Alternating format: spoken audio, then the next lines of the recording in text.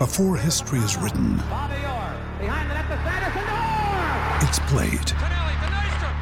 Before it's frozen in time, it's fought one shift at a time. Before it's etched in silver, it's carved in ice. What happens next will last forever. The Stanley Cup Final on ABC and ESPN Plus begins Saturday. These guys are ridiculous. These guys are ridiculous. Now, how about them damn Celtics? And we are back with another episode of How About Them Celtics. Sam and I are here recording on Thursday, January 25th, after the Celtics win over the Miami Heat, which they won by a score of 143 to 110. Complete another domination by the Celtics in every facet of the word. The Heat shot okay from the field, 45%, 38%. Celtics had a few runs in there where they let the Heat score a little bit too easily. However, it didn't matter because the Celtics shot 64% from the field and 55% from three. They shot so well that they took 14 fewer shots than the Heat, and they beat them by 33 points.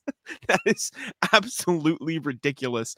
They made 22 of their 43s, 51 of their 80 buckets, 35 assists on the night.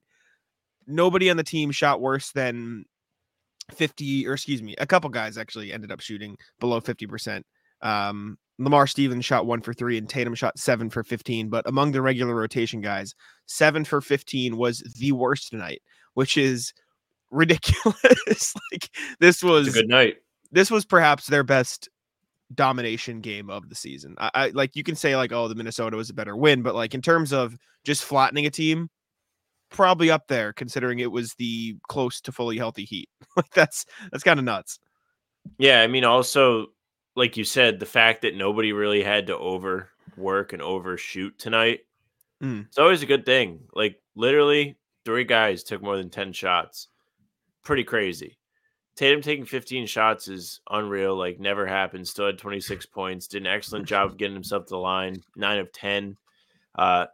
It was him, Derek White, and Jalen. Everybody else took less than 10, including Porzingis, who played really well before he hurt himself. Drew Holiday, crazy efficient day at 7 of 8, huh?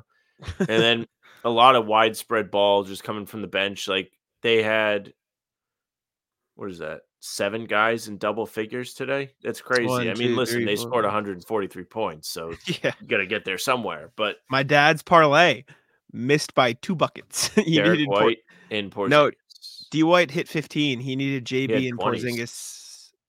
No, he had Derek White at 15. He needed JB and Porzingis at 20 a pop, and they had 18 and 19, which is tough because Porzingis got hurt and JB got subbed out. How much does he bet on that? He had a bonus bet thing, so we put 10 to win 220, and he was 2 buckets away. He must have been devastated when He was Porzingis not went happy. down, dude. He must have like just collapsed. He was not happy. Yeah, it was a great night.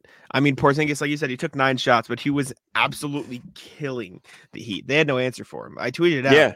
The Heat zone murdered them in the playoffs last year, and Brad Stevens said, you know what? Let me just fucking get a 7-3 guy to ruin your plans.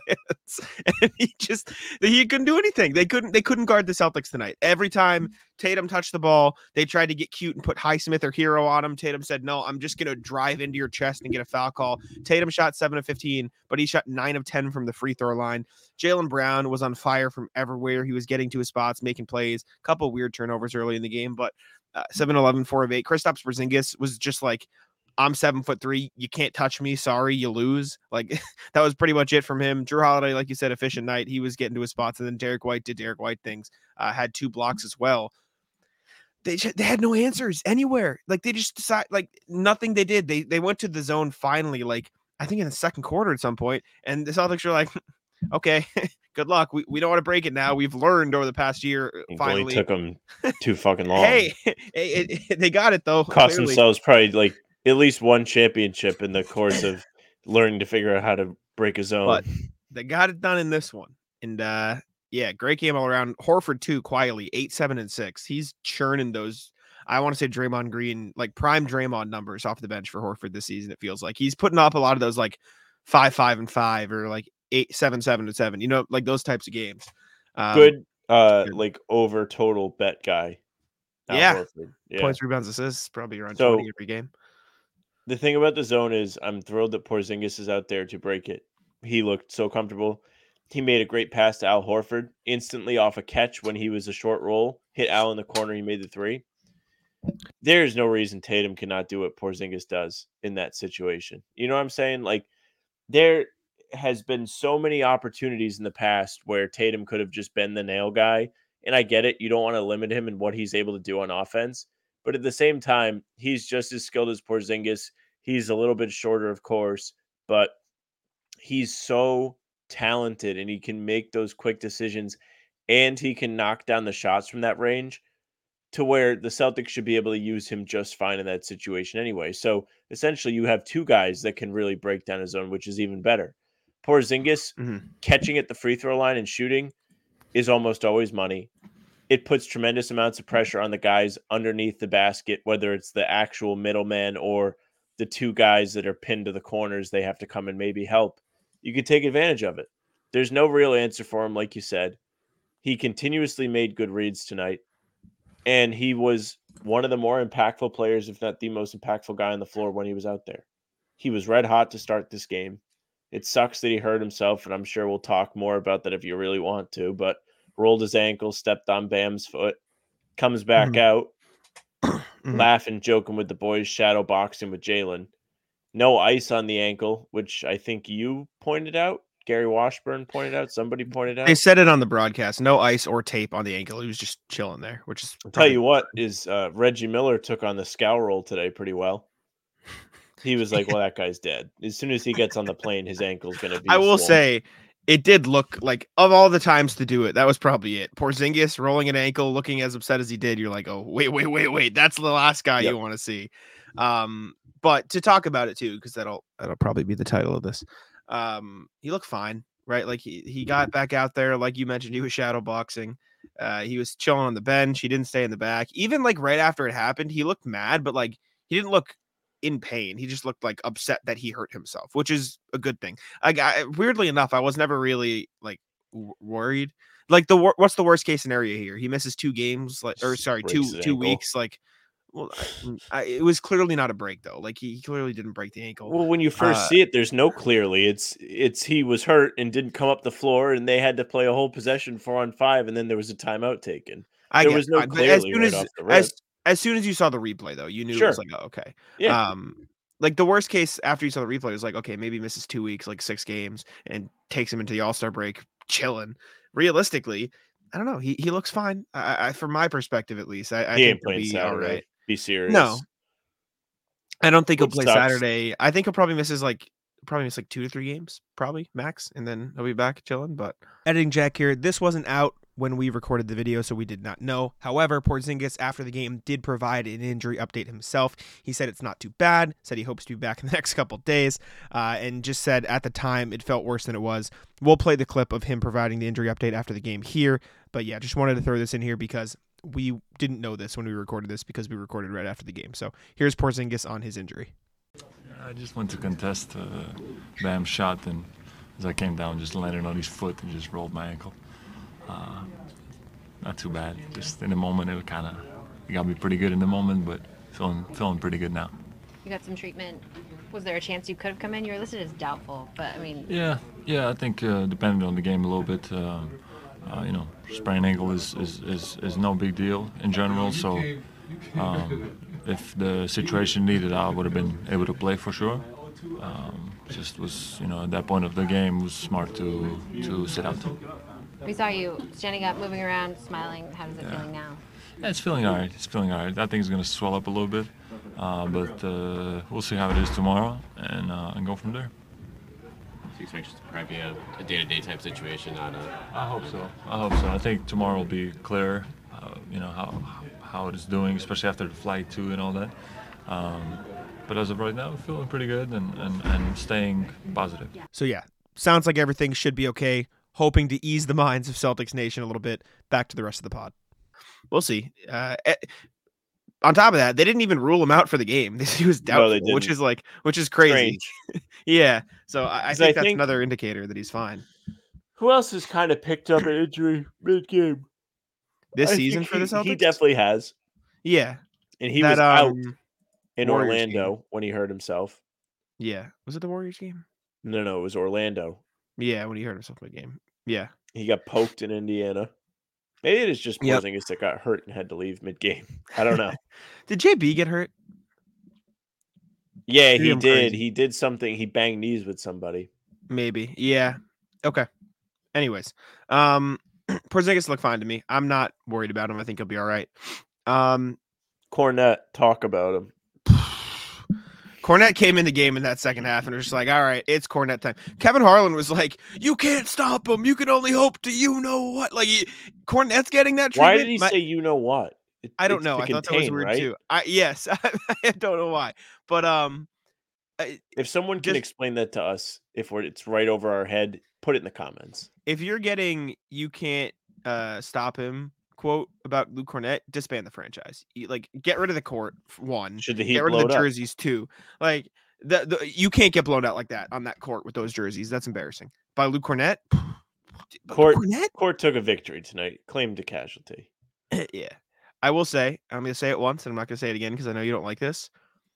Yet another blowout, second out of a back-to-back. I'm done. But cry louder. I mean, they played back-to-backs every season. I know they do. I mean, what else is there to say about this game, though? Great game. Terry Rozier looked bad again. If you want to talk about that. I think Cornette was really great. I know we kind of did touch on it, but no, he was really bunch good. of alley-oops. He was a huge spark after Porzingis went out. Because I mean, watching the game, you're like, damn, that really sucks. And then Cornette's throwing down alley-oops. It's like that one he caught from Pritchard was fire. That was a crazy Pritchard pass. Also good today. 4 of 7. Yeah. I don't remember how many points he finished with, but he was creating shots for himself. He did a good job of getting to the baseline, the mid-range. 11-3. I like seeing him with a little bit of freedom with the ball. I think it's really good. Yeah, he played great. Every single member of the Celtics starting lineup hit 3 threes, and Jalen hit 4, which is cool. They were all on fire. Ball moved well. 6 assists for D. White, 6 for Horford, 5 for Drew and Jalen, 4 for Tatum. Everyone was moving it. It was just a case of either they're getting a mismatch that they're attacking and they're getting whatever they want, or they're getting out in transition and getting an open shot before the Heat can react. And the Heat were slow and they couldn't react. I will say, this does not quell the potential postseason worries of facing Miami. This is a different team than you'll see in the playoffs. It always is. Yeah. They're never going to be the same, which is fine. The NFL season is wrapping up, and there's still time to get in on the action with FanDuel, America's #1 sportsbook. Right now, new customers get $150 in bonus bets, guaranteed when you place a $5 bet. That's $150 in bonus bets, win or lose. Now, the app is so easy to use, and there are so many different ways to bet, like live same-game parlays, find bets in the new Explore tab, make a parlay in the Parlay Hub, the best way to find popular parlays, and more. So visit FanDuel.com/Boston and make your first bet a layup. FanDuel, official partner of the NFL. But I do think, at the very least, you saw little things that could indicate they would fare better in terms of progress, like the zone killer that you saw them, although it wasn't perfect, you saw them lock in on defense for stretches where they got multiple stops in a row. You saw things that you didn't necessarily see in years past of okay, they've sort of figured a few things out about this Heat team.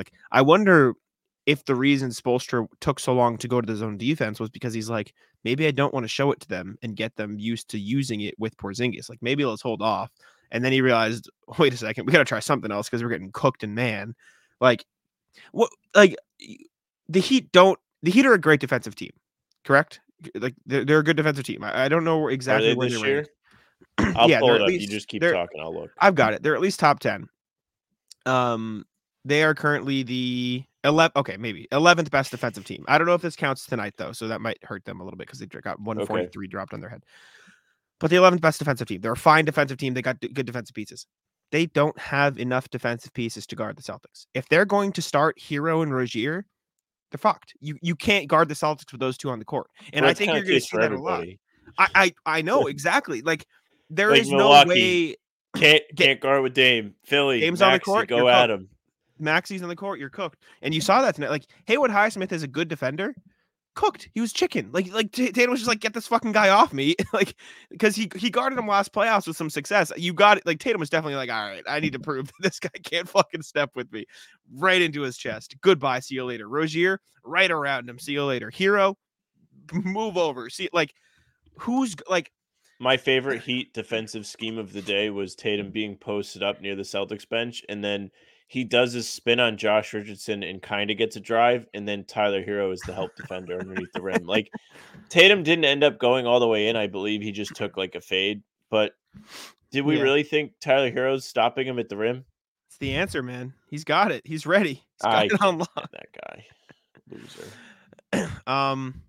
And like the Heat didn't even shoot poorly. Like they had a pretty normally efficient game. 25 assists. They only turned the ball over 4 times. They just could not get a stop to save their life. They just could not stop the Celtics. And obviously, it's not always going to be like that. So you'd rather the Celtics. If you want to like nitpick a little bit, like I mentioned, there were a few stretches where like probably needed more defensive pressure. You probably got to stop it. But like at that point, it's a floodgate. Like you're scoring every possession. You're like, all right, let's just go get the bucket back because these guys can't fucking stop us. And I don't necessarily think that will win you every game in the playoffs. I think they can win a couple games like this just because they are like that talented. But you have seen a few moments over the past few games of these defensive lapses where the other team just gets a few buckets in a row. That said, I do want to credit the Celtics because end of the second quarter, end of the first half. I was about to say second half. They did like string together a few stops. They're like, all right, let's lock back in. And they went on a little run of their own after the Heat went on theirs. Like, so I do think they are starting to sort of figure things out a bit better in terms of stopping these runs, but you just got to prevent because they're going to happen inevitably. They just got to be better at stopping the bleeding like quicker because teams are good. It's the NBA, but that's the only real nitpick from this. Like, I mean, fuck, it was a 33-point win. Like, what do you want? Like, that was nuts. One thing I'll say about the Celtics scoring today, kind of like a bookend way to do the show. I truly believe that the Celtics can score like this in terms of the way the scoring was spread out every game. I know it's tough to ask them to shoot 64 in 55 splits, but I think the team is so talented that you truly can afford to max Tatum at 15 shots. I'm not saying you should or restrict him on purpose, but the way they just played to whatever Miami was giving them and punished them for it today was chef's kiss perfect. This is the kind of basketball you should play with a team like this. How many times during this game, Jack, did you throw your head back like, oh, wow, that was an awful possession? Maybe one time. Once or twice, not many. There was one Jalen shot I remember on Jimmy where he like caught the ball, let Jimmy close out, faked, and then took it once he was in his face. There was a Drew shot too. I think it literally might have been his first shot of the game, and then he didn't miss before that. Like he just took this whack step back 3 in somebody's face, and then he didn't miss. I will also say it was 15 Tatum shots, but it was like realistically, it was like no, he had more attempts because of the fouls. No, I was gonna, and also like it was just kind of like through 3 quarters. I know he played a little in the fourth, but like he wasn't really doing anything in the fourth. So I do think that context is important too.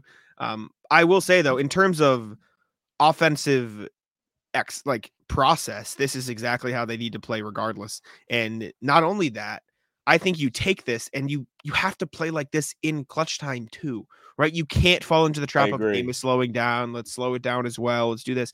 Play like this, no matter the situation, no matter what it is. This is the most dominant offense in the league. I don't care about the Pacers. I don't care about the Nuggets. I don't care about anything else. When the Celtics play this basketball, this is the most dominant offense in the league, and you can't change that just because of the situation of the game.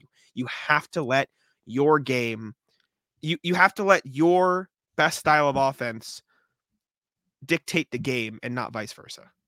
I mean, I know we kind of chatted briefly about this today, but that's why I hate the 2-for-1. Not because, I mean, Scala annoys the hell out of you, yeah, but like, if you watch those plays, regardless if the ball's going in or not, the way that they're running their offense is different. Everything's rushed. They're not really working to get the best shot. Sure, the math works out a fair amount of the time, but it's still whack. Like, I went through, I think, the first 15 games so far today. I'm going to go through all of them and see. And they get a good amount of 2-for-1s where they will outscore the opponent. They don't get outscored very often, but there are plenty of times that it's just like 0-0. And that's kind of like my takeaway is, yes, you can get a tie and you can get the extra shot, but the defense has been so consistent in those moments. Yeah. Just score normal. You'll be fine. Goes to crunch time too. You know my thoughts. I'm all about the math. I was more talking about the crunch time, and I think that's the more It's the important same thing. here. It's quarter crunch time. It's not the same thing. It's not the same thing. It's not the same thing because you don't want it to be. It's not the same thing. The end of the first quarter is different from the end of the fourth quarter, and it's not the same thing. There are situations they have gone for 2-for-1 in the fourth quarter in a close game. And I think that's a valid thing too, but you just have to work to make sure the 2-for-1 is a good shot. And I don't think you're mad at the 2-for-1. I think you're mad at how they approach the 2-for-1.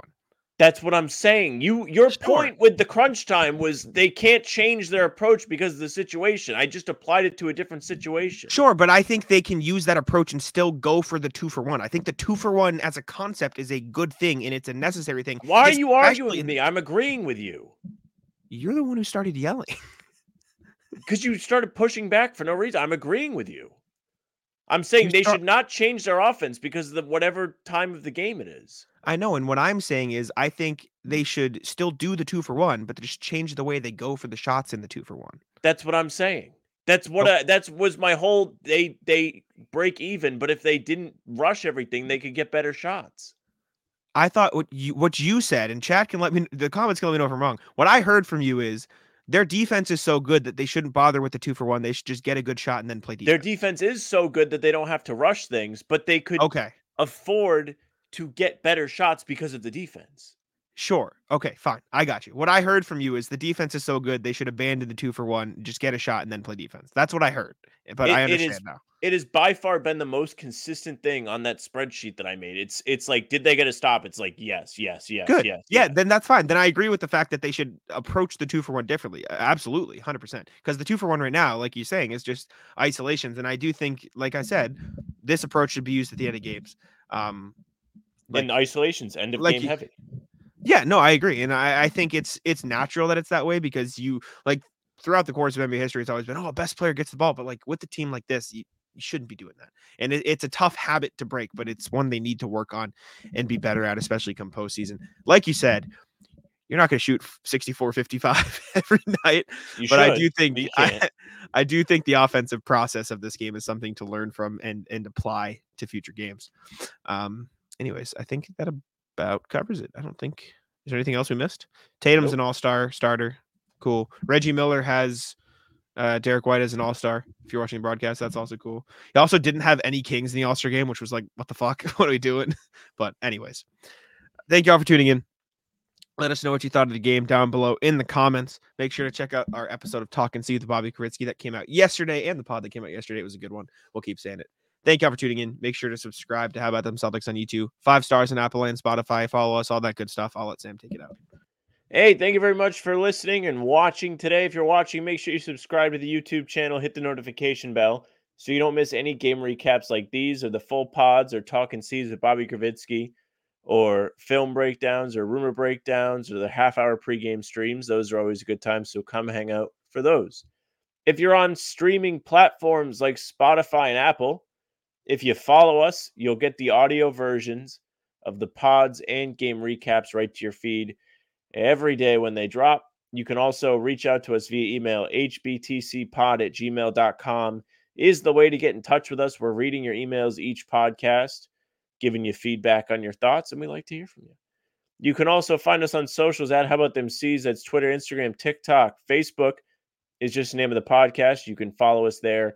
For the pregame streams, those are on YouTube again, and also on Twitter. Jack's Twitter is at JacksMonNBA. Mine is at Sam LaFrance NBA. That's it for us. Bye. Taco, come on. Taco's having some fun here.